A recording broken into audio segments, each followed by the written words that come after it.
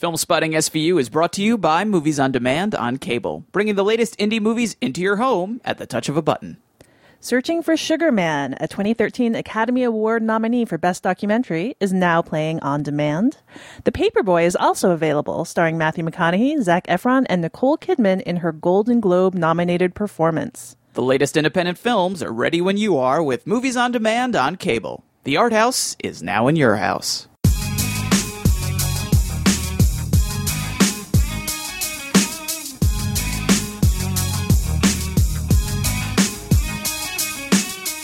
From New York City, this is Filmspotting, streaming video unit. I'm Alison Wilmore. And I'm Matt Singer, and this week on the show, we set solar sail for adventure with our review of the Disney animated movie Treasure Planet.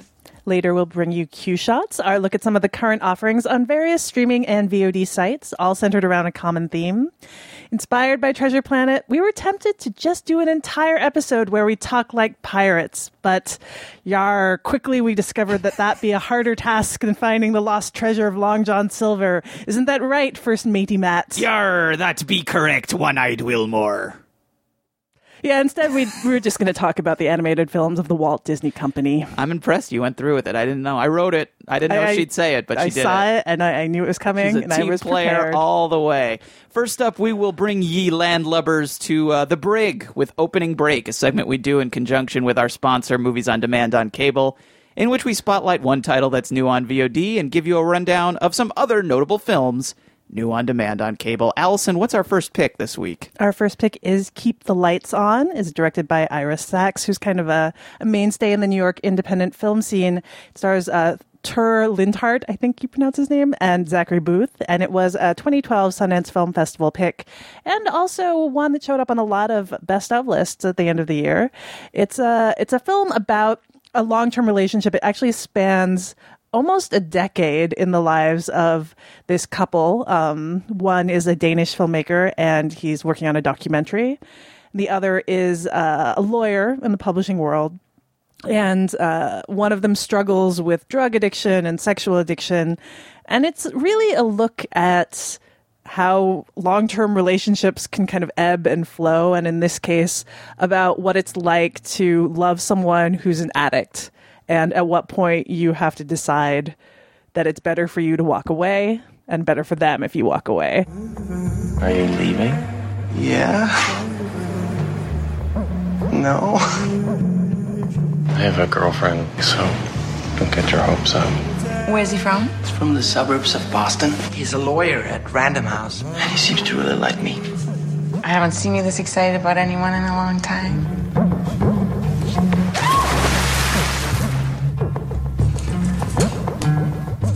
It's my little secret. You can't tell anyone. It's a really very grown-up and smart film about love and also about actually living with someone. And it's based on, maybe unsurprisingly, Ira Sachs' own former long-term relationship with Bill Clegg, who's a literary agent who actually did struggle with addiction. And if you want the other side of this story, he wrote a memoir about this called Portrait of an Addict as a Young Man. Interesting. So you can actually see kind of like these both You can get like a Rashomon experience there by comparing the two sides. And one is literary and one is cinematic. So, interesting. Yeah, it's I like the film a lot. I thought it was really it had the kind of scope in a relationship movie that I don't know that I'd ever seen, you know, and you fill in a lot of spaces in the ellipses. And so I think it's worth a look, though I don't suggest that you watch it with your parents, which is what I ended up doing. Because it kind of starts off with like a casual encounter, as they say on Craigslist. Okay. So that is Keep the Lights On, and it's available on VOD on January 22nd. Okay, and we've got a few more picks for you this week. They're all documentaries. If you're a documentary fan, this is a very good week for you on VOD. The first one is a film we've actually talked about at length on the show before. It's The Imposter, directed by Bart Layton, this fascinating film about this kid who went missing in Texas, and this person who assumed his identity for a surprisingly long amount of time. That film we talked about on Filmspotting SVU number 22. So if you want to find our review and hear lots more about it, you can find that at filmspottingsvu.com or go to iTunes. The Imposter is available now on VOD. Also available now on VOD is The Undefeated. This is a really great little documentary that not enough people saw. Allison, did you see it? I did see it, actually. Okay. It's really moving. It is really moving. That's a great word for it. It's directed by Dan Lindsay and TJ Martin. This was actually nominated for a Best Documentary Award at last year's Academy Awards. It did not win.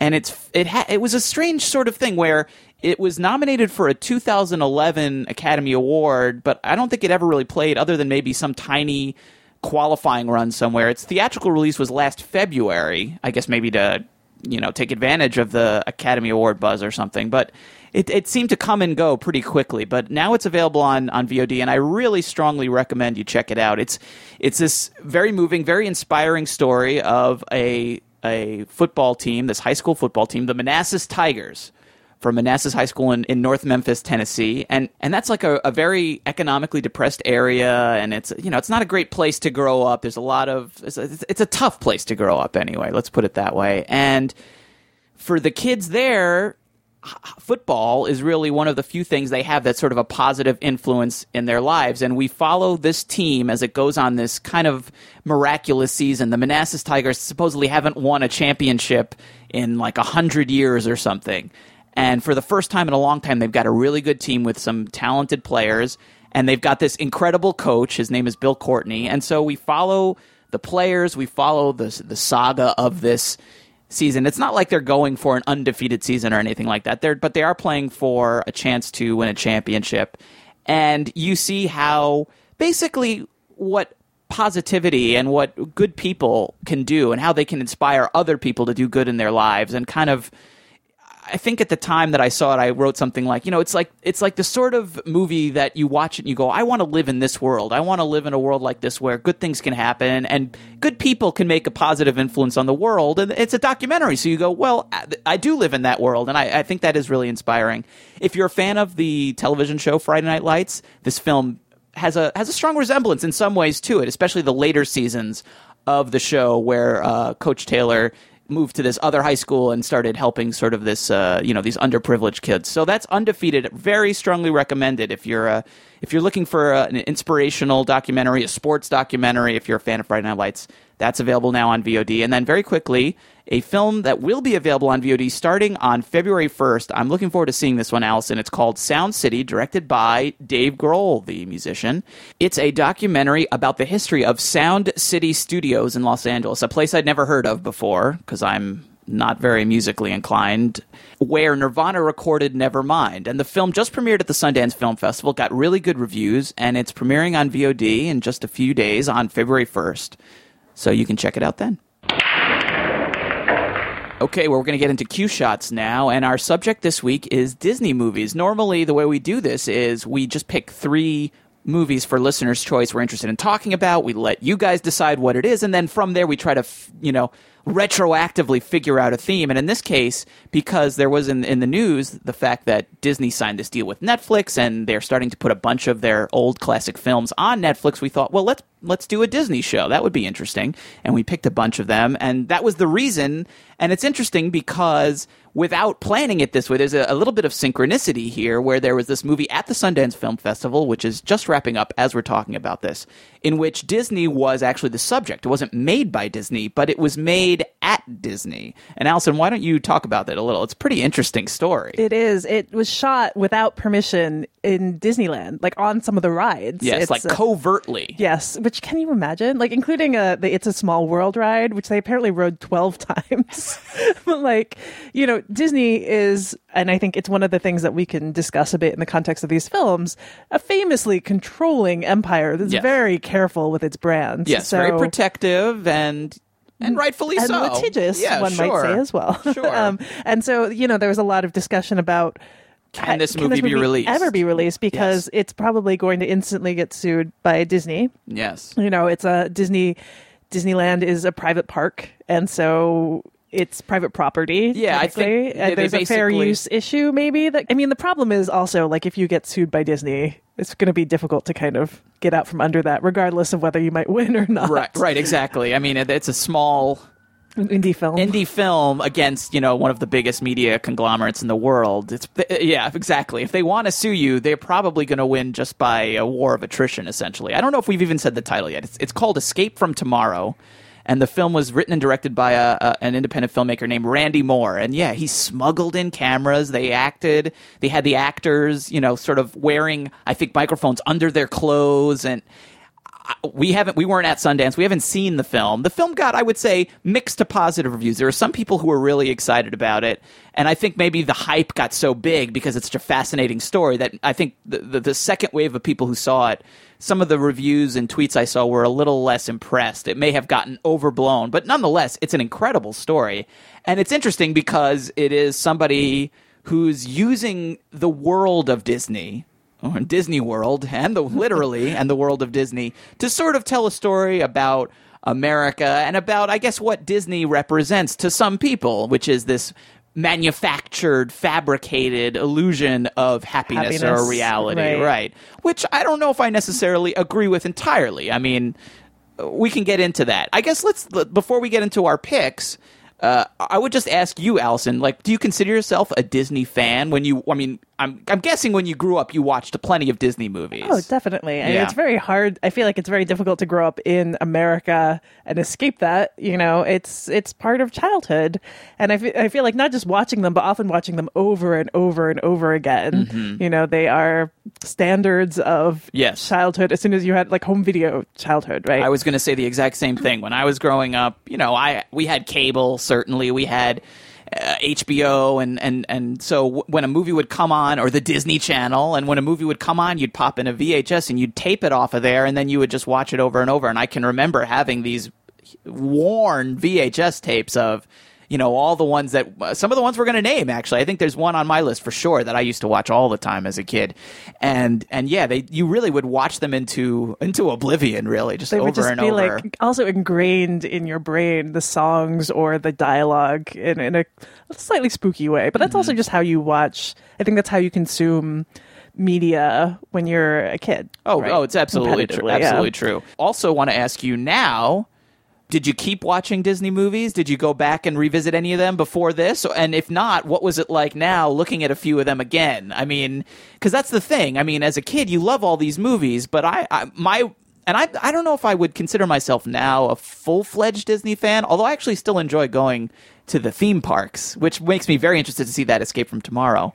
But I do find Disney very fascinating for some of the reasons we've talked about, the fact that they so scrupulously have this control over their image, and also I would say this control over what I would describe as almost like a house style. Like Disney, there is a Disney look to the movies. There's a Disney kind of feeling. There are things that they do very well and that they repeatedly return to over and over again. So I'm sort of interested in how that works, how those ideas are created and maintained. But I don't know if I necessarily would go, I love watching Disney movies and I watch them over and over again. But I'm very fascinated by Disney. I am too. And, to answer your first question, I did not go back and revisit the films that I'd probably seen the most out of Disney, which are the kind of more recent golden age.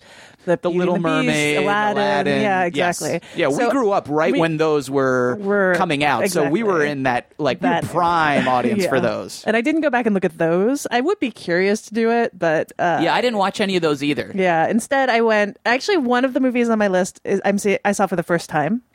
And another one is one that I just wanted to revisit. So I am fascinated by Disney as well. And one of the things that I'm very conscious of, in a way that I am not necessarily in every children's movie, is the way that a Disney movie isn't just a movie, right? It's a potential very lucrative property. Right. It's a franchise. It will birth toys, direct-to-DVD sequels, amusement park rides, clothing lines. Absolutely. It is, it can stretch in all different directions. Mm-hmm. And so, especially in the later movies, you start to see how much that's thought about, I think, in terms of the cute sidekicks, in terms of who the target market is, the songs. Are there songs? Are there not songs? There's a real kind of careful calculation that I've been very aware of in them in ways that I don't think I was in maybe the great Pixar films. But, there's a real sense of how much this will launch, Right. a whole kind of like line of things. And there was a follow. formula there, right? Through trial and error, they developed this very successful formula. And then there seems to be a lot, like you said, you can almost like pinpoint the things that you expect to see in a Disney movie, and they pop up over and over again. One last thing I'll mention before we get to our picks that I find very interesting, and I've read books about Disney himself and the company and stuff, is the fact that it is, he's one of the most famous filmmakers, Disney, of all time. And the name alone is, world renowned. But he didn't really direct anything. He's an auteur of production. He was a producer. And of brand. And he wasn't a director. And that his movies, and this is something I'll talk about in one of my specific picks, were actually, though, despite the fact that he was sort of the guy controlling it all, they're also the product of a lot of collaboration between a bunch of very talented artists and animators and directors and things like that, but that at the same time, they were all working towards this very almost like homogenous thing that was easily, translatable to all around the world. And like you said, had all these things that we expected to see, these themes, these motifs that pop up over and over again, character types, things that can be marketed. And I just find that very interesting as well. So, I mean, there are podcasts out there that are just about Disney, and I'm sure we could do a whole podcast just talking about the idea of Disney without getting into the picks. But we want to make some recommendations here. So, Alison, why don't you start with your first pick? All right, my first pick is one that we'd actually offered up as a listener's choice possibility, and I really wanted to be able to go back and revisit it. So I picked it for one of my cue shots anyway, and it's Dumbo, the 1941 film directed by Ben Sharpstein. Though, as you point out, Matt, I feel like at this point, directing was not necessarily give you like main authorship on the film. Right. Dumbo, which is streaming on Netflix, it's only 64 minutes long. It was the fourth animated feature in the Disney Classic series, and it was intended to be a kind of quick and dirty feature that was tossed out because Fantasia, which had preceded it, had not made money. Right. Neither had Pinocchio. And, Fantasia, it's not a film that I would consider for myself a huge fan of, but it's interesting to see, like, Fantasia, which had this, like, giant scope, versus Dumbo, which is relatively small, like, how much more, I think, like, how much better Dumbo works, I think, and in its kind of, like, more intimate scale. And particularly the animation is more stylized, because it was intended to be simpler. It's a little more cartoonish, but it's also you have things like the train that takes the circus around, which is like very anthropomorphized Casey Jr. And it's like it's got like a little bit of the kind of like very old school animation, like Steamboat Willie style, where everything seems to be kind of alive.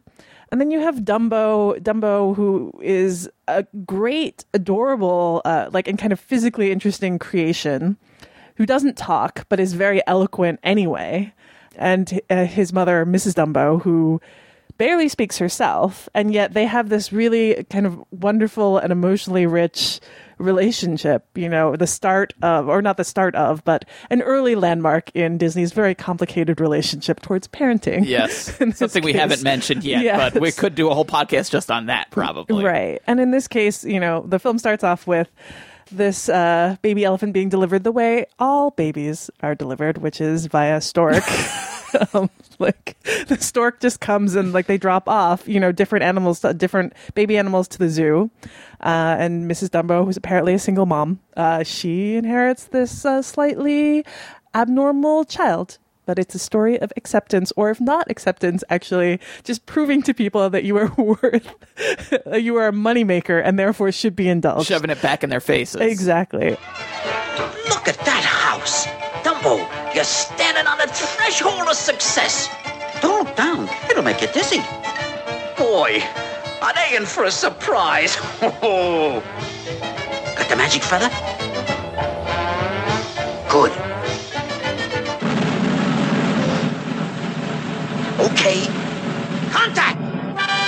Take off! The scenes actually between Dumbo and his mother are really tender and lovely. The songs, there are only a few songs in this, but Baby Mine, which is the song that that's in the scene where Dumbo goes to see his mother, who's been locked up as a mad elephant, is really, touching. So, this film, I think, more than holds up. I think it's one of the great early Disney films, and it's trim and really coherent and kind of great. So that's Dumbo, and it is available for streaming on Netflix. Okay, my first pick is the film Cinderella from 1950, directed by Clyde Geronimi, Hamilton Luske, and Wilfred Jackson. And this one's available on Amazon and iTunes.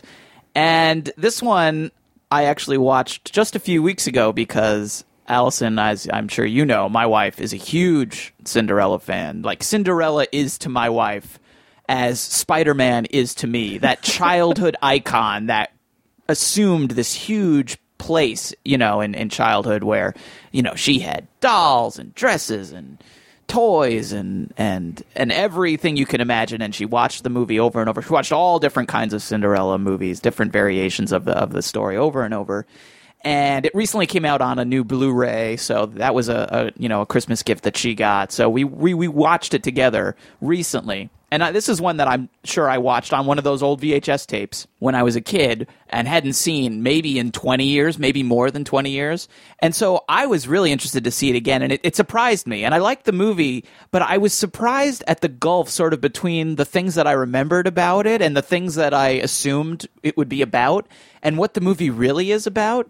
Like if I asked you, like, what's in Cinderella, what would you say?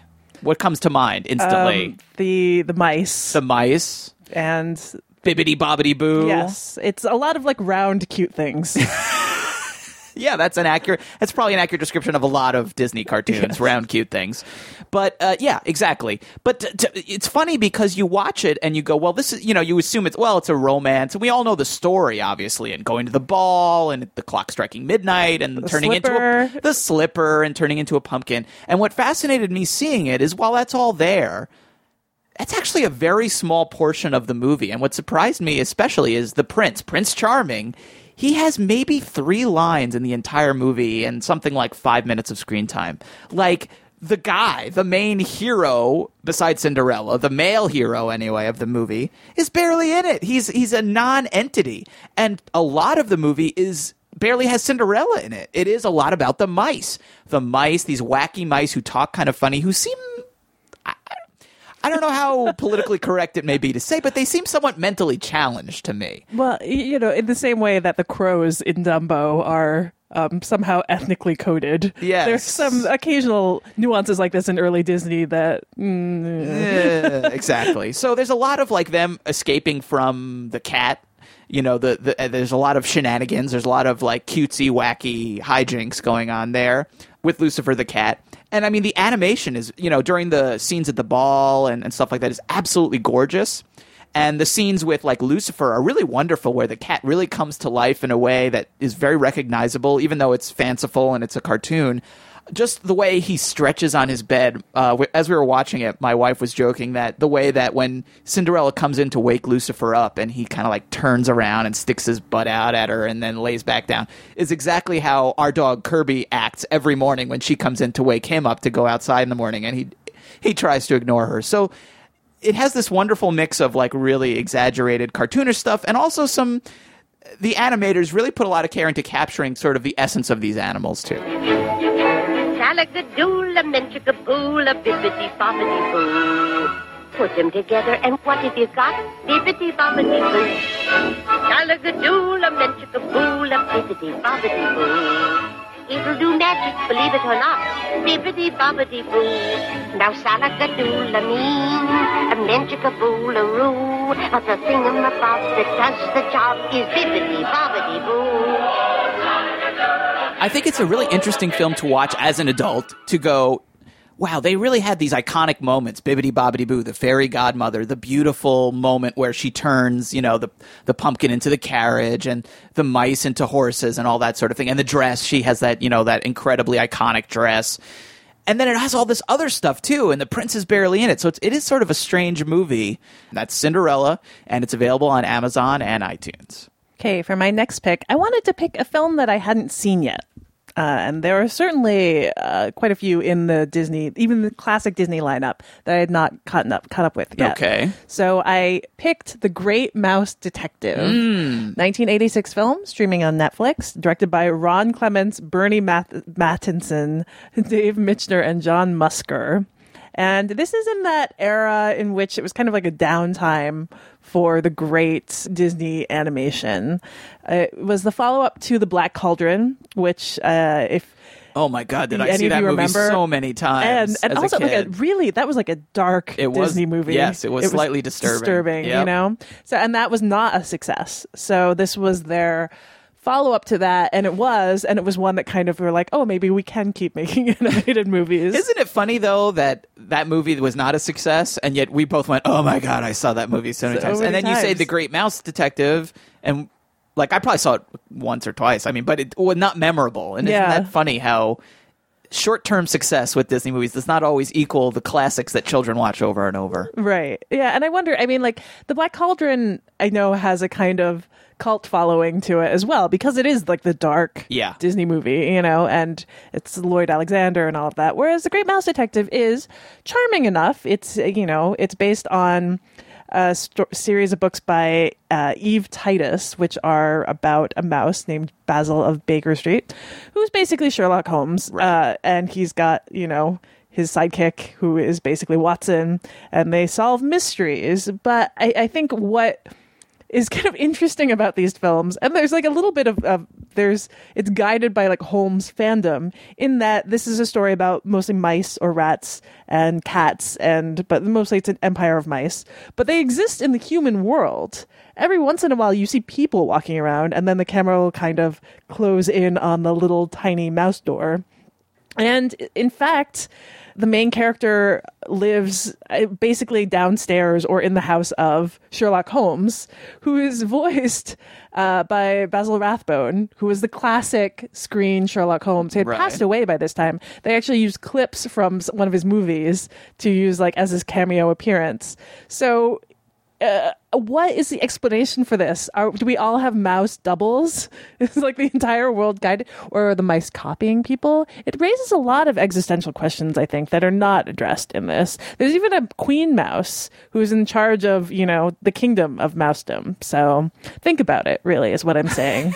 It's deep. But anyway, so this is like it's a story of a mystery. There is Professor Ratigan, who is the Moriarty in this case, and is voiced kind of deliciously by Vincent Price. Like, very, as soon as you hear him, you're like, that's Vincent Price.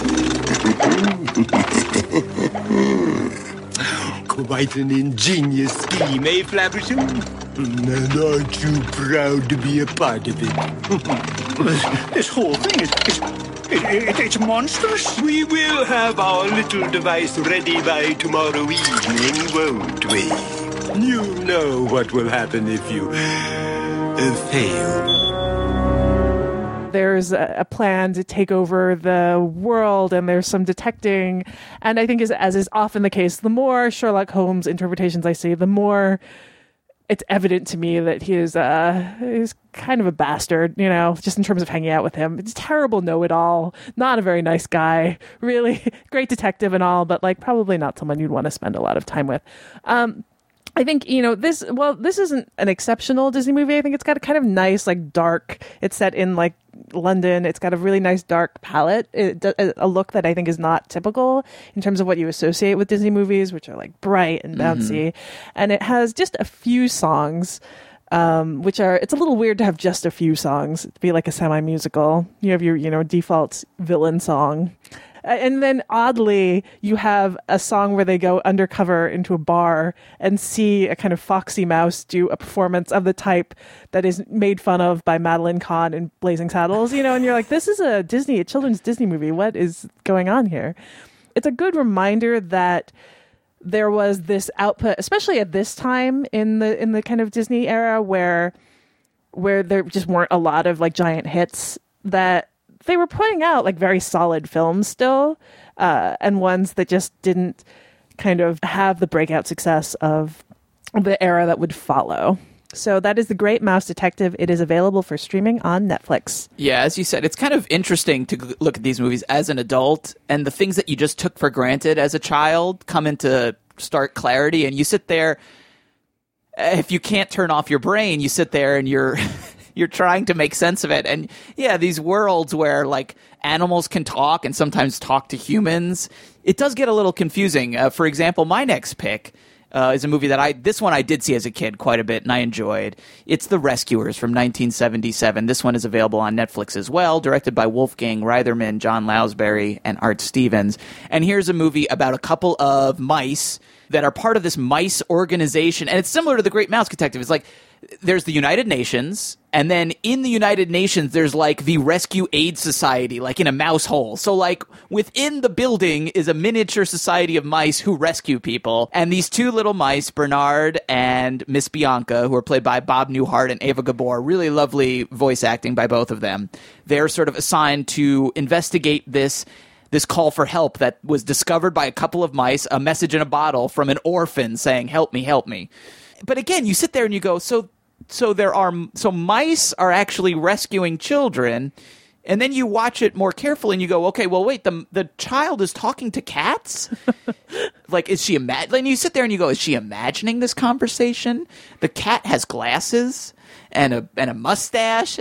And obviously, at a certain point, you go, what am I doing with myself? I just got to just enjoy it. It's a children's film. Like, stop doing that. But you really do have moments where you go, what's happening here? What is going on? What were they smoking when they came up with this stuff? But nonetheless, this is a really nice film. And I think it's from that same period as The Great Mouse Detective. And it has a similar feel in some ways. And I think the color palette also is very similar. It's inky and kind of dark. And the story of this orphan is very sad, actually. And there's a really beautiful, touching scene where, as the rescuers are sort of on the trail trying to find this little girl, they go to the orphanage where she was living, and they talk to this cat who's got the mustache and the glasses. And he kind of flashes back to the scene right before she vanished. And we see her talking about how she, she was hoping to be adopted, but it didn't. These people came and they picked a different girl because she was prettier. What's wrong, Penny, honey? Nothing. Oh, come on now, come on. No secrets. You tell old Rufus, huh? Well, it was adoption day at the orphanage. What happened? A man and lady came and looked at me, but they chose the little red-headed girl. She was prettier than me. Oh, she couldn't be. You listen to me, darling. You're something extra special. No, I'm not. Why, someday a mama and a papa will come to the orphanage looking for a pretty little girl just like you. Honest? I'll bet my whiskers on it. But you got to believe it. Keep the faith, sweetheart. You see that bluebird? Yes, I do. Yeah. Faith is a bluebird you see from afar. It's for real and as sure as the first evening star. You can't touch it or buy it or wrap it up tight, but it's there just the same, making things turn out right. I enjoyed catching up with this one again. This one holds up, I think, pretty well. So I'd absolutely recommend it. It's The Rescuers. There was a sequel, The Rescuers Down Under. The Rescuers Down Under. That's also available on Netflix. I didn't have a chance to look at that one, so I can't tell you how that one holds up. But I like The Rescuers a lot. That's also available on Netflix. Okay, for my last pick, I wanted to take a look at, we haven't touched on any of the other films that are released under the Disney brand. There are many live action films, and there are, Pixar technically is Disney, but I wanted to pick an animated film that was released by Walt Disney, but was not like a Walt Disney feature animation. So I picked James and the Giant Peach, the 1996 film, which is also streaming on Netflix, like all of my picks in Q Shots this episode, directed by Henry Selick. It's interesting in that Selick's first film, The Nightmare Before Christmas, was released under Touchstone Pictures, which is a Disney-owned but kind of allowed to be maybe a little darker, a little looser in terms of, I think, the films that they allow to go out under that. And I do think Nightmare Before Christmas is a better film. I think it's got more of a sense of tone. It's got that kind of Tim Burton feel. Tim Burton was a producer. Tim Burton also produced this. This one went out under Disney, and I do kind of wonder if there was more input from the studio in that case, because I feel like the film is pretty dark and yet pulls back sometimes in ways that feel like almost a little awkward to me. So it's based on the book by Roald Dahl, and it is a mixture of live action and stop motion. So the film starts off with very stylized live action, in which you have James, who is played by Paul Terry. He's orphaned and sent to live with his evil aunts. And they're played by Miriam Margolyes and Joanna Lumley. And they're classically evil in a fairy tale fashion. And he's given by this magic man a bag of crocodile tongues, and they end up he drops them, and they end up making this giant peach, and also bringing all of these insects that have been living in the garden, then making them giant size as well. And they go off on this adventure. And I think that the stop motion sequence in this, which takes place entirely in the middle of the film, is it's pretty great. It's very typically Burton-esque, and it provides a kind of surrogate family for this adorable urchin, and they sing occasionally, which is a weak part of the film. The songs are not terribly memorable, but so you have this kind of great and very tactile, interesting world, and then it's surrounded by a live action story that is softened a bit. Like the Roald Dahl original is, as children's books go, pretty perverse even for Roald Dahl. Like the aunts who in the film eventually have their comeuppance at the end. In the Roald Dahl book, they get run over by the peach and squashed pretty early on, and that's pretty typical for what happens in the story. Spoiler alert! Right, and in the original book as well, when the boy is offered these crocodile tongues, he's offered them and told basically if he drinks them, like mixes them up and then consumes them, he'll just never be sad again. So like, you'll still be in this terrible situation, but at least you won't feel bad about it anymore. Now, how do we get there? I'll get us there. You? Sure. I sailed all the 5 seas, from the sun-drenched reefs of Bora Bora to the icy shores of Tripoli. Commodore Centipede, they used to call me. 7. Huh? There are 7 seas, and Tripoli is in the subtropics. Commodore. Trim the sails. There are no sails. Stoke the engines. There are no engines. I can't work with this miserable crew. Great! We're stuck here until we shrivel up and die. Highly improbable. That's a relief. We're far more likely to drown. I think that in kind of smoothing out the corners for this production, the film ends up feeling a bit like it's trying to Disneyfy a story that doesn't quite is fit. undisneyfiable. Yeah, it doesn't quite fit that. And so while I think like this is actually, it's overall, I think still a pretty good film, and one that has really great visual touches, and including a whole sequence that's it's got skeletons, involves fighting skeletons, which is a classic thing you do when you're doing stop motion. You fight skeletons. True. In the history of cinema. True. So it's kind of lovely in that way. It does feel like trying to fit a non-Disney story into a Disney mold sometimes. That's James and the Giant Peach, and it is streaming on Netflix. Okay, I wanted to do something similar with my last pick, which was, get away from the classics that everyone knows and find something a little more obscure. And what I ended up picking is a movie it's a documentary, actually, about the world of Disney animation, which I hadn't seen before, and I really enjoyed it. It's called Frank and Ollie from 1995. It's directed by Theodore Thomas, who's the son of one of the subjects, Frank Thomas. The other subject is Ollie Johnson. And these men are 2 of the very famous animators who worked for Walt Disney at the studio during the Golden Age. They're part of this group called I think it's the 9 Old Men, this famous group of animators who were considered the great animators of the classic Golden Age of Disney animation and worked on all the films and animated all the characters. Like Frank Thomas, for example, he did the scene in Lady and the Tramp with the spaghetti and the kiss and the meatball. Like, that was his thing. He created that. And like a lot of documentaries that are made about Disney, it's a very soft portrait. This is a complimentary film. There's not a lot of hard-hitting documentaries about Disney, and this is certainly not one of them. But what I really appreciated about this movie, even more than it just being this lovely portrait of these 2 guys who they met in college and basically spent their entire lives together, working together, just being best friends, and just having this amazing creative relationship, is that it really gives you an appreciation of animation as an art form. And we've already said somewhat, dismissively, Disney movies, there's a formula it's cookie cutter, and sometimes, they're for children, and they're just going through the motions, this sort of thing.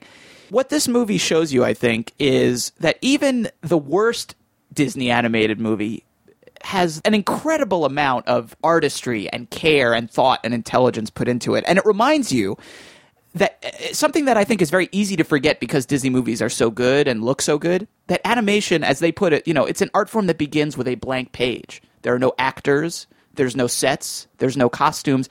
Everything is created by the animator. They have to invent everything. Every movement, every gesture is created, and nothing is left to chance. We think that Bambi was Walt's favorite picture. All our features were different, but this one was the most different.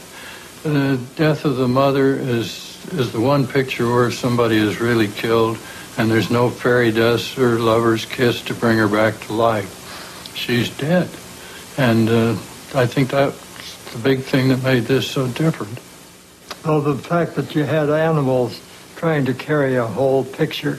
We'd never done that, and Walt wasn't sure that we could do it, and a lot of us weren't sure that we could make the picture. 7 years of work, up and down, finally ended with the war. We just barely got the thing finished after cutting it all up, but it still had that different spark to it. It almost is like creating life. It's more than directing, even though these guys aren't technically directors in most cases, that it is the act of giving life to the inanimate. It is bringing little drawings to life so that they move, and there's something really magical about that we don't think about when we're watching them, because they're so good at creating the illusion that these little drawings are moving and that they're alive that you almost forget about this.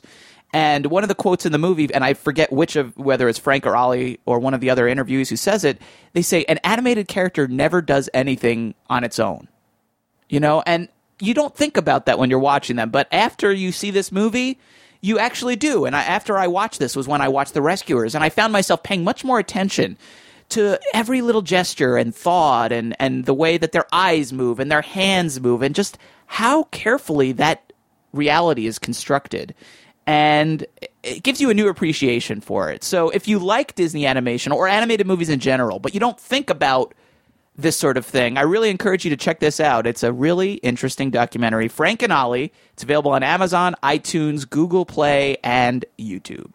Alison, we're pleased once again this week to be sponsored by MoviePass, which lets you watch unlimited movies in theaters around the country for a flat monthly rate. You check in using an app on your smartphone and buy your ticket with a membership card, and it works for any new release, though it doesn't cover 3D or IMAX.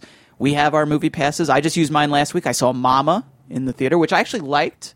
Recommendation, an extra non-streaming, non-VOD recommendation to everybody out there. A horror movie with Jessica Chastain. Very creepy, smart, good movie, and I saw it with my MoviePass. If you go to the movies several times a month, you might want to check MoviePass out. It could make financial sense for you. Instead of paying per ticket, you pay a flat fee for the month, and that will get you entry into one film per day.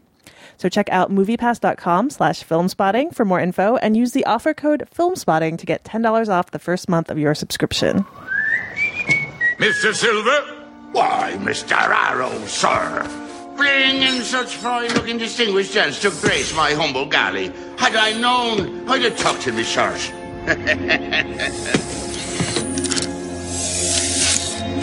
Cyborg. May I introduce Dr. Doppler, the financier of our voyage. Lovely outfit, Doc. Well, thank you. Love the eye. This young lad is Jim Hawkins. Jimbo. All right, Listener's Choice review time on SVU and Alison. Now, when we pick our options for Listener's Choice, we try to find 3 options we think have an equal shot at winning, but that's not always possible. It's not always easy. And sometimes we look at the final list of choices and we say something to the effect of, well, I don't know if this one's going to win, but I'd love if it did. And that's kind of how we felt about our options from our last episode. We had these 2 Disney classics, Alice in Wonderland and Dumbo, and we kind of assumed one of those 2 would win. It'd be like a neck-and-neck race. And then we would have this other film, this third film, which was more recent, that never really found an audience, doesn't have the best reputation, Treasure Planet, that we were kind of curious about, but we thought would probably wind up in a very distant third place. Now, to our pleasant surprise, things didn't work out that way. Alison, we'd heard that Treasure Planet had begun to accrue a bit of a cult reputation, at least amongst Disney aficionados, as sort of an unfairly overlooked film, and those cultists came out in full force, and they gave the movie a narrow win over Dumbo, which you talked about in your Q-Shot section, and actually it was Alice in Wonderland that lagged way behind in third place, which surprised me. Yeah, that would have been I would have thought that would have won. But it did not. This is why we let the listeners choose. That's why it's called Listener's Choice. Now, it's sort of strange to have a quote-unquote cult movie from a company like Disney, which is perhaps the mainest of all mainstream film studios. Nonetheless, that's sort of what we have here. It's certainly an unusual choice for Disney. It's an adventure story that leans more toward a boy audience. There's no princesses. There's no castles. It's not a fairy tale. And the only music involved is by the Goo Goo Dolls.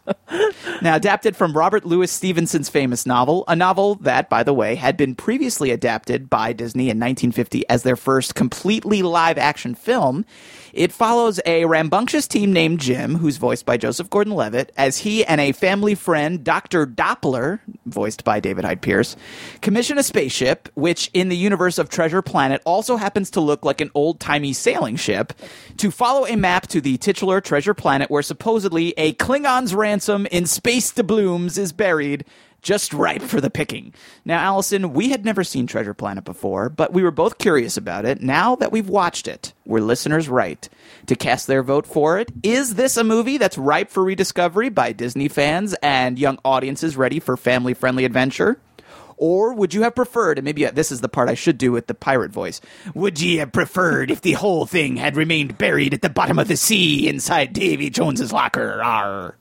Well, I was happy to have gotten to see it. Okay. I think that I don't think it worked for me as a whole, as an entire movie, for reasons I'll go into in a bit. But I think that the imagining of the world was pretty fantastic. I thought the kind of combination of space and this seafaring imagery was really beautifully done and really just cleverly imagined.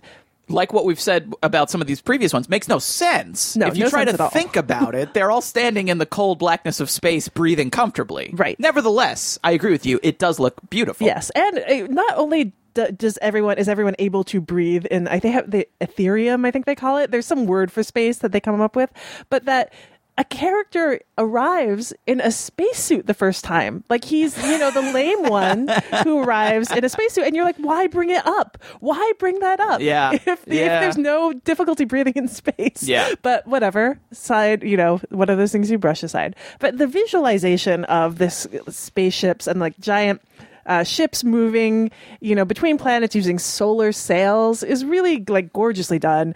There's a scene very early on when they just set sail where there are like all these giant space whales or something. And like, it's like actually really gorgeous. Like it's really beautifully visually realized. And I think that aspect of it was just terrifically imagined.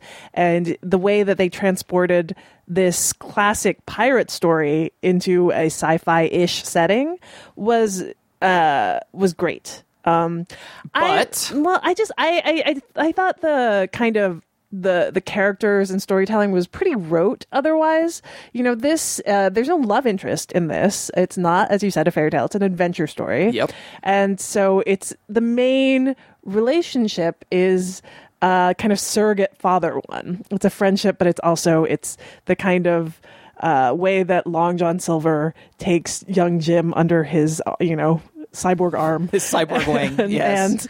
And teaches him the ways of piracy. And poor Jim, who's like a rebellious son growing up abandoned by his father and living with his single mother, as so many Disney protagonists. And I thought that relationship was a little thin. But what did you think of this relationship? Did you find it like emotionally moving? We're in almost complete agreement about this film in every single way. You could be reading from my notes. Visually, this movie is beautiful and at times almost breathtaking. And the character design, I thought, was really creative. Long John Silver, who has this cyborg arm that can like it has like, it unfolds so he can sort of like turn his hand into a claw or a sword or a gun or kitchen equipment. I thought that was just like classic Disney visual creativity, where you just look at that and you go, that is so clever. I haven't seen that before, and it looks great and it works beautifully. And even some of the other characters, the side characters who I didn't really like, visually, they're really incredible, just the design of them. That said, I didn't think this was all that memorable a film and an adventure story. I did not get caught up in the relationship between Jim and Long John Silver. And I will say this about it. We've talked about the formula that Disney does. To its credit, this is Disney trying to do something different. But what it's trying to do here is, I think, be cool. Disney is trying to be cool. That is not something that I want from Disney. I don't want cool from Disney. I don't think that Disney really understands how to be cool. And that's what I felt like I was watching in this movie. A really shameless, desperate attempt for coolness that generally I found unsuccessful. There's an alien who speaks in flatula, a.k.a. farts. Right. The main character, Jim, has like a very early 2000s, late 90s haircut. He looks like he's got like a rat tail. He's got a rat tail and sort of shaved sides. Shaved sides, rat tail, and kind of a floppy top of his hair. He almost looks like a character from 90210, I thought. That's what I had, plus the rat tail. The rat tail is not 90210, but it's like take Brandon Walsh's hair from 90210 and give him a rat tail, and you have Jim from Treasure Planet. And the other thing I thought was pretty interesting on this front is we've just gone through this thing where Disney bought Star Wars. Disney now owns Star Wars, the big announcement that they're going to be making an episode 7, 8, 9, whatever. And here you have Disney trying to like make their own Star Wars. I felt like I was seeing a very deliberate attempt. The opening of it, Jim is sort of the orphan Luke Skywalker, and he's got a wacky robot sidekick, and he's got, like Long John Silver is sort of like, Obi-Wan Kenobi meets Han Solo. He's the wise old man, plus he's also the amoral pirate.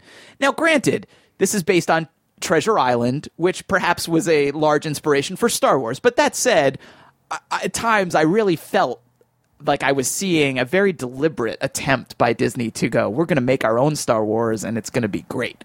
So, yes, is it a great movie? No. Is it at times a very impressive visual achievement? Yes. Yeah, and I would agree that the side characters are one of the weaknesses in this. You have David Hyde Pierce's character, who is, the intellectual. He's the comic relief in the beginning. He's kind of foolish. And then they give him a bit of a romance with Emma Thompson's captain, who, I think in the original text, I don't know that there were any women on the ship. It wouldn't make sense for them there to be, really. Right. And so she's this like hyper competent captain, and that's the romantic aspect of it, which I didn't think worked very well. There's also a lot of Martin Short's robot Ben, which is like really hard to take. Well, I think as you're just saying this, you're hitting on, I think, one of the big problems with the movie is that there's, we've talked about cutesy sidekicks in Disney movies. This movie has 3 cutesy sidekicks. It has David Hyde Pierce. It has Martin Short. It also has this little goober named Morph. The blob monster. Yeah, that can change into whatever he wants. That's like a parrot, right? That's essentially the parrot. Right, correct. The parrot is this alien blob monster, which is really cute, I have to say. It's cute, and again, it can transform into literally anything, and there's lots of clever gags with that. But when you add that to David Hyde Pierce, who I felt was just doing, he didn't do anything except talk like David Hyde Pierce. I thought he added nothing. And then Martin Short might be the most grating character in the history of animation. He is so over the top and just intense and screaming at the top of his lungs all the time. He's like C-3PO if C-3PO was even more annoying. He's lost his memory, and he shows up in the adventure and helps them get to the final treasure. But I really wanted someone to kill Ben. I was like, die, Ben, die. I hated Ben so much. And I mean, I don't hate Martin Short in certain things. I think he's a very talented comedian. I just thought he was so overbearing in this that I was pulling my hair out. I could not stand. I was like, oh, God, get rid of Ben. Someone get rid of Ben. So, yeah, I think that's a big drawback. Not 1, not 2, but 3 cutesy sidekicks in this thing. Yeah, and also then you have the main emotional relationship in the story, which is, between this villainous character who kind of comes around and has a soft spot for this boy. I think part of the problem is that Goo Goo Dolls song. Like the montage, like their main bonding takes place in a montage. Yes. You know, that is the main basis for their relationship. And it doesn't really give you any sense of why a character who has dedicated his life to piracy and finding this treasure would be so attached to this kid who doesn't have doesn't have very strong personality traits other than rebelliousness. Right.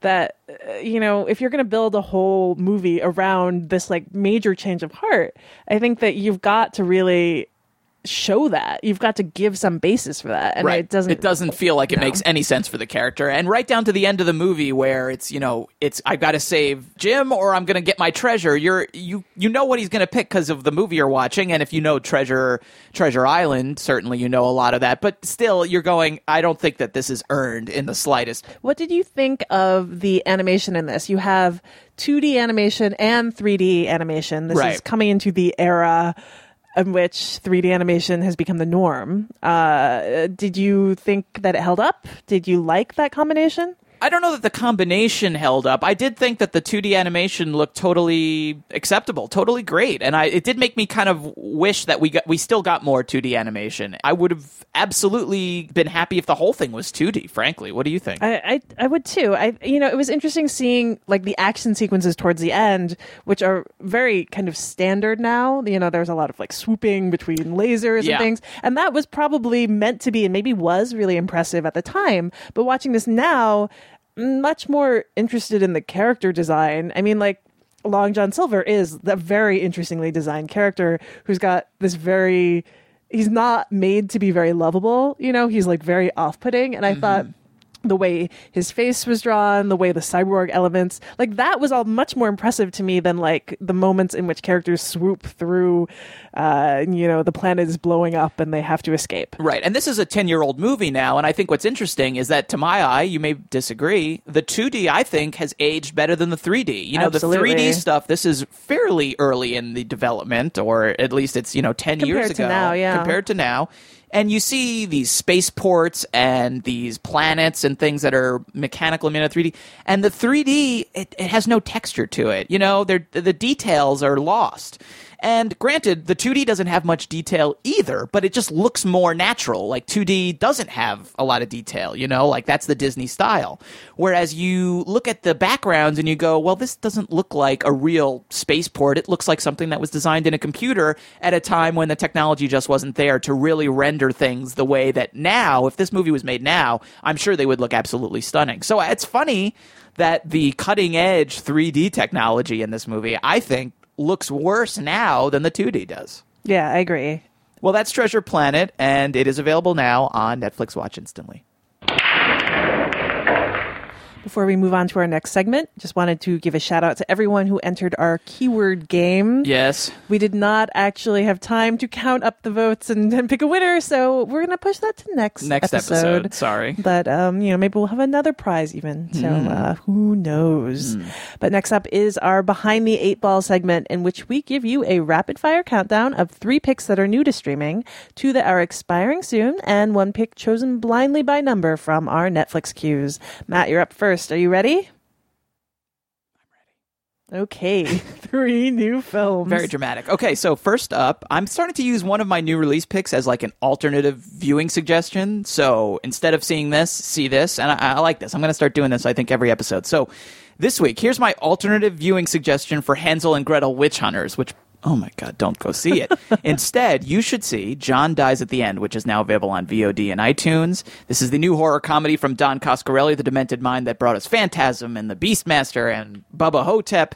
There's no Elvis impersonators this time, although there is a scene where a man has a phone conversation over a bratwurst. The film, which is based on a cult novel, is about a pair of paranormal investigators in their attempts to save the world from extra-dimensional evil through the excessive use of a brain-warping drug called soy sauce. Better living through chemistry indeed. So that's John Dies at the End. It's available on VOD and iTunes. Next up, the entire Naked Gun trilogy. The Holy Trilogy, as I call it. It's available on Netflix Instant, starting on February 1st. Pound for pound, maybe the funniest film series of all time. Don't hold me to that, though, because I haven't seen all the Thin Man movies, and I think when all is said and done, maybe the Twilight Saga might give it a run for its money. Cheap shots. Yeah, nonetheless, it's a beloved childhood favorite, and I think it holds up very well. This is one I've seen, all three I've seen many, many times, and some recently. It's the Zucker brothers, David and Jerry, along with buddy Jim Abrams, at least for the first movie, lampooning the crime genre with repeated and brilliant aplomb. You've got Leslie Nielsen in the role of his lifetime as Sergeant Frank Drebin, Detective Lieutenant for Police Squad. Yes, he's a sergeant, detective, and a lieutenant all at once. He's just that good. And finally, also available on Netflix Instant right now, the documentary 5 Broken Cameras.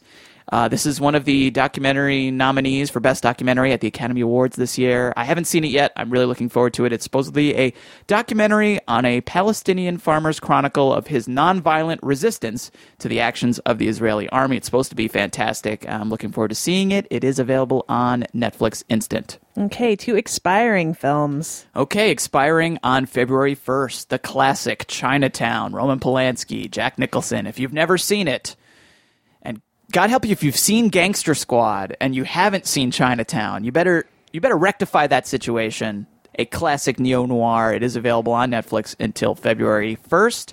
Available until February 3rd is I Love You, Phillip Morris. This is a really lovely little oddball romantic comedy. Really the last time and the only time recently that Jim Carrey has done something really interesting and wonderful that sort of married the really wacky Jim Carrey with the sort of serious actor Jim Carrey. In this one, he plays a career criminal, this habitual liar, this guy who can't stop stealing things. He falls in love while he's in prison with another inmate, Phillip Morris. They have a gay love affair. And it's sort of about their relationship and also his compulsive thieving. It's a really good movie. It was by the guys who wrote but did not direct Bad Santa. This was, I think, their directorial debut.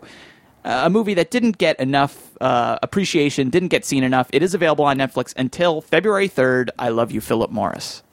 And one from your queue. You gave me number 21, and this week that's Patton Oswalt. No Reason to Complain. It's his stand-up special from Comedy Central. I'm guessing I have the material on CD. I have most of Patton Oswalt's stand-up on my iPad or my iPod or whatever. But I've never watched any of the specials, so I must have put this on there recently and just haven't gotten around to watching it yet. Are you ready, Allison, for your own Behind the 8 Ball segment? I am ready. All right, why don't you begin with 3 new releases? Okay, my first new release is one that I actually haven't seen yet, and I've been wanting to see for a long time, so I was very excited to see that it is now on Netflix.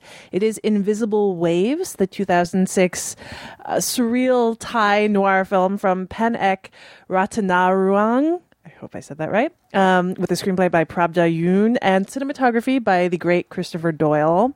These are all people that the director had worked with on his previous film, which is a little more known. It's Last Life in the Universe. This film stars Tadanobu Asano, who's one of the leads of Last Life in the Universe, as a cook who murders his boss's wife and then goes off on a strange boat trip afterwards. And, I think that this director has a great sense of style. I've seen a few of his other films, and I'm really interested in how he combines kind of genre touches with just like real art house visuals. So that's Invisible Waves. It is now on Netflix. Also on Netflix is Primer, 2004 film from Shane Carruth, whose new film, Upstream Color, has been one of the great talked about films at Sundance and also sounds maybe as opaque as Primer can be. It sounds more opaque, actually. More. Yeah. And this is, if you have not seen it, this is one, I think people have made a pretty good case for this as being one of the great films to come out of Sundance. And it is a time travel saga, if you want to call it that. It is set in suburban Texas in kind of the .com-ish area around there. It's about 2 guys who start a project in the garage, and what that project is a time machine. Incredibly complicated timeline to the point where someone has made a grid of all of the different timelines and where they start and end. A pretty great movie, I have to say, even if I don't think I can explain it all. So that is also on Netflix. Last one, also on the same service, is Flirt, the 1995 film from Hal Hartley, great indie director of films like Amateur, Trust, and Henry Fool. And this one, I think, has a really interesting format. It's 3 stories that share the same dialogue. But they happen in New York and then Berlin and Tokyo, starring Martin Donovan and Parker Posey, among others. And it was a really interesting exercise in terms of using the same basic structure and having very different takes. So that is Flirt. It's also on Netflix. Okay, and how about 2 expiring titles? I'm very Netflix heavy this episode, but these are both expiring from Netflix on February 1st. The first one is Alice's Restaurant, which is a 1969 film, co-written and directed by Arthur Penn. We talked about this when we did an Arthur Penn episode on the late IFC podcast. That's right. You can look that up. We really enjoyed looking at his films, but this is an adaptation of the 1967 folk song of the same name by and starring Arlo Guthrie. And how's that song go, Alison? 23 minutes later. Yeah.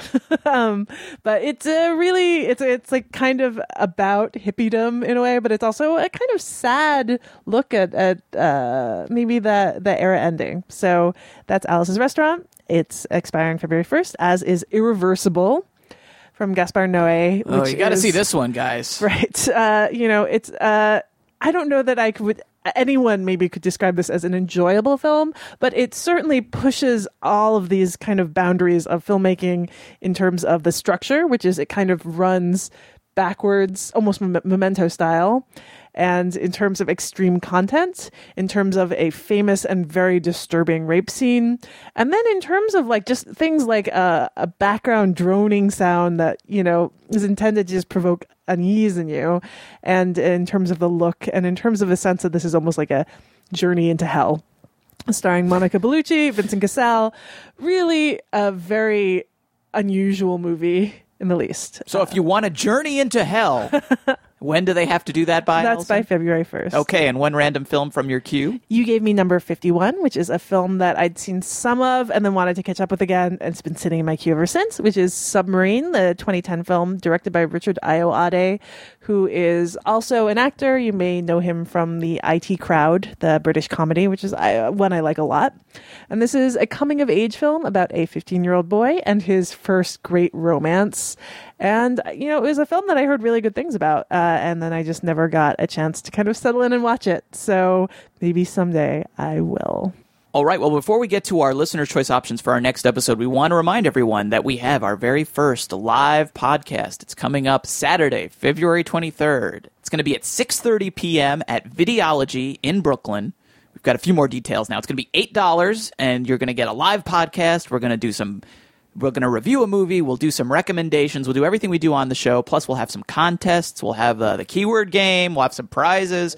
And then after we do all that, get ready for another descent into hell as we watch Compliance, the movie Compliance, a really great but very intense movie from last year. And then after that, we're going to have a Q&A with the director, Craig Zobel. He won't be in attendance, but we'll be talking to him over Skype. We are very excited about this, and the tickets aren't available yet, but you will be able to buy them in advance. As we're recording this, they're not available, but I think by the time people listen to this, or maybe right after that, especially if you're listening, like the second week that this episode is available, they should be up. So if you want to buy tickets, we really would love to see you. It's not a huge room, so if anyone actually is interested in this, it's going to sell out pretty quickly. The details, the info to buy tickets eventually will be up at videology.info. All right, Alison, are we ready to get to our listener's choice options? I'm so ready. This is an interesting batch. As we said earlier, odd batch. We try to guess what's going to win. I have no idea what's going to win this week. I think the one I'm going to intro. You think so? Win. Yeah, I do. All right. Well, people can either prove you right or they can prove you wrong. All right. I'm going to start. Our first option will be available on February 1st on iTunes and VOD. We've mentioned it already in the show. It's Sound City, this documentary by Dave Grohl. Got a lot of good reaction out of the Sundance Film Festival where it just premiered. It's premiering on VOD and iTunes on February 1st. I'm really looking forward to seeing it, hoping it's really good. So that's going to be option number 1. Alison, what's option number 2 that you're so confident about that's going to win? Well, compared to this little indie documentary by a musician, it's about Nirvana. We've got Top Gun. That's really beautiful, Matt. It's coming to Netflix on February 1st, and also coming out in 3D in IMAX in theaters for 1 week in February. Who can turn that down? prime 80s slab of blockbuster cheese. You've got the elite fighter pilots fighting the enemy who wear, dark masks in their planes. You've got Kelly McGillis, Tom Cruise, Val Kilmer, Kenny Loggins, directed by the late, great Tony Scott. Anthony Edwards. Hello. You forgot Anthony. Don't forget Goose. I won't forget Goose. It's so sad. Goose. Don't spoil it. Don't spoil it. Now, I don't know if we've ever Meg Ryan also, let's not forget. No. I mean, I don't know if in all the podcasts we've done, we've ever talked about it on air, but I know this about you, Alison. You have seen Top Gun a gabillion times, and it's one of your most seen movies. It is. Yeah. If this wins, are you going to even need to watch it again, or do you have the whole thing committed to memory at this point? Okay, so it was one of my younger brother's favorite, of those films that we had on VHS. It was his great number one pick. So I've seen it so many times in an edited for TV version in a warped VHS. So I could probably do a good 2/3 of the dialogue, with some very poorly redubbed for TV, lines over some of the profanities. So how much of the tension, the weird homoerotic tension between Tom Cruise and Val Kilmer is in that version? Did that all get cut out? Oh, I think it's all there. I mean, all you need is the volleyball scene, and then sometimes and then the locker room scenes. Yeah.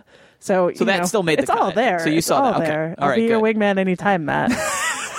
So what's our last pick? Our last pick, if you're not feeling the need for speed, is another new film, new to VOD and iTunes. It's available now. It's called Charles Swan, formerly A Glimpse Inside the Mind of Charles Swan III, directed by Roman Coppola, starring Charlie Sheen, Jason Schwartzman, Bill Murray, Patricia Arquette, Dermot Mulroney, and Mary Elizabeth Winstead. It's described as a graphic designer's enviable life slides into despair when his girlfriend breaks up with him. It's very fanciful. I think it involves lots of dream or fantasy sequences. I think it's a very thinly veiled look at the life of Charlie Sheen. This is Roman Coppola's first film as a director in a long time, since CQ, a film a lot of people like. He's been doing a lot of writing. He works a lot with Wes Anderson now as a co-writer. I think he was nominated this year for their script for Moonrise Kingdom, but he hasn't made a movie as a director. This is his first turn back in the directing chair in quite a while. The reaction to it has not been overwhelmingly positive, but I think we're both very curious about this one. I don't know if there's a volleyball scene in it, but it's got Charlie Sheen playing kind of Charlie Sheen. It's got Jason Schwartzman and Bill Murray, and it's by Roman Coppola, and that's good enough for me. That is Charles Swan, available on iTunes and VOD. So which movie should we review on the next episode of Filmspotting Streaming Video Unit? You can send your pick to SVU at filmspottingsvu.com, or you can enter in the poll on the right-hand side of the page at filmspottingsvu.com. Your vote must be received by Monday, February 4th at noon. After that, we'll announce the winner on Twitter at our Twitter account, which is twitter.com/filmspottingsvu. And you'll have all that week to watch the film and then join us for our conversation on next week's episode, which will be on Tuesday, February 12th. FilmspottingSVU.com is also where you can find our show archive, as well as a list to direct links to all the movies we discuss on the show. The Filmspotting SVU remix theme song is by Vince Vandal, and you can listen to more of Vince's work at vincevandal.com. We'll be back in 2 weeks with more movie recommendations and the movie review you pick. In the meantime, you can follow me and Alison on Twitter at Alison Wilmore and at Matt Singer, and you can follow the show, of course, at Filmspotting SVU. That's where we announce the winner of each show's listener's choice and where we share more streaming suggestions from SVU listeners. For Filmspotting SVU, I'm Matt Singer. And I'm Alison Wilmore. Thanks for listening.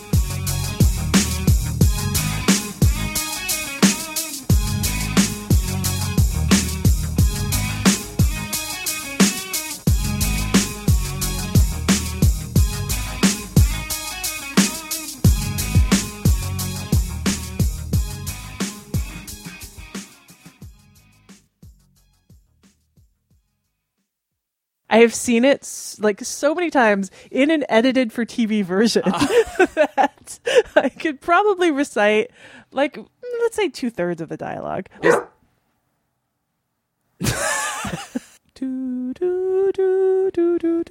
Highway to the danger zone. I'm keeping this in. This is going to be in the show.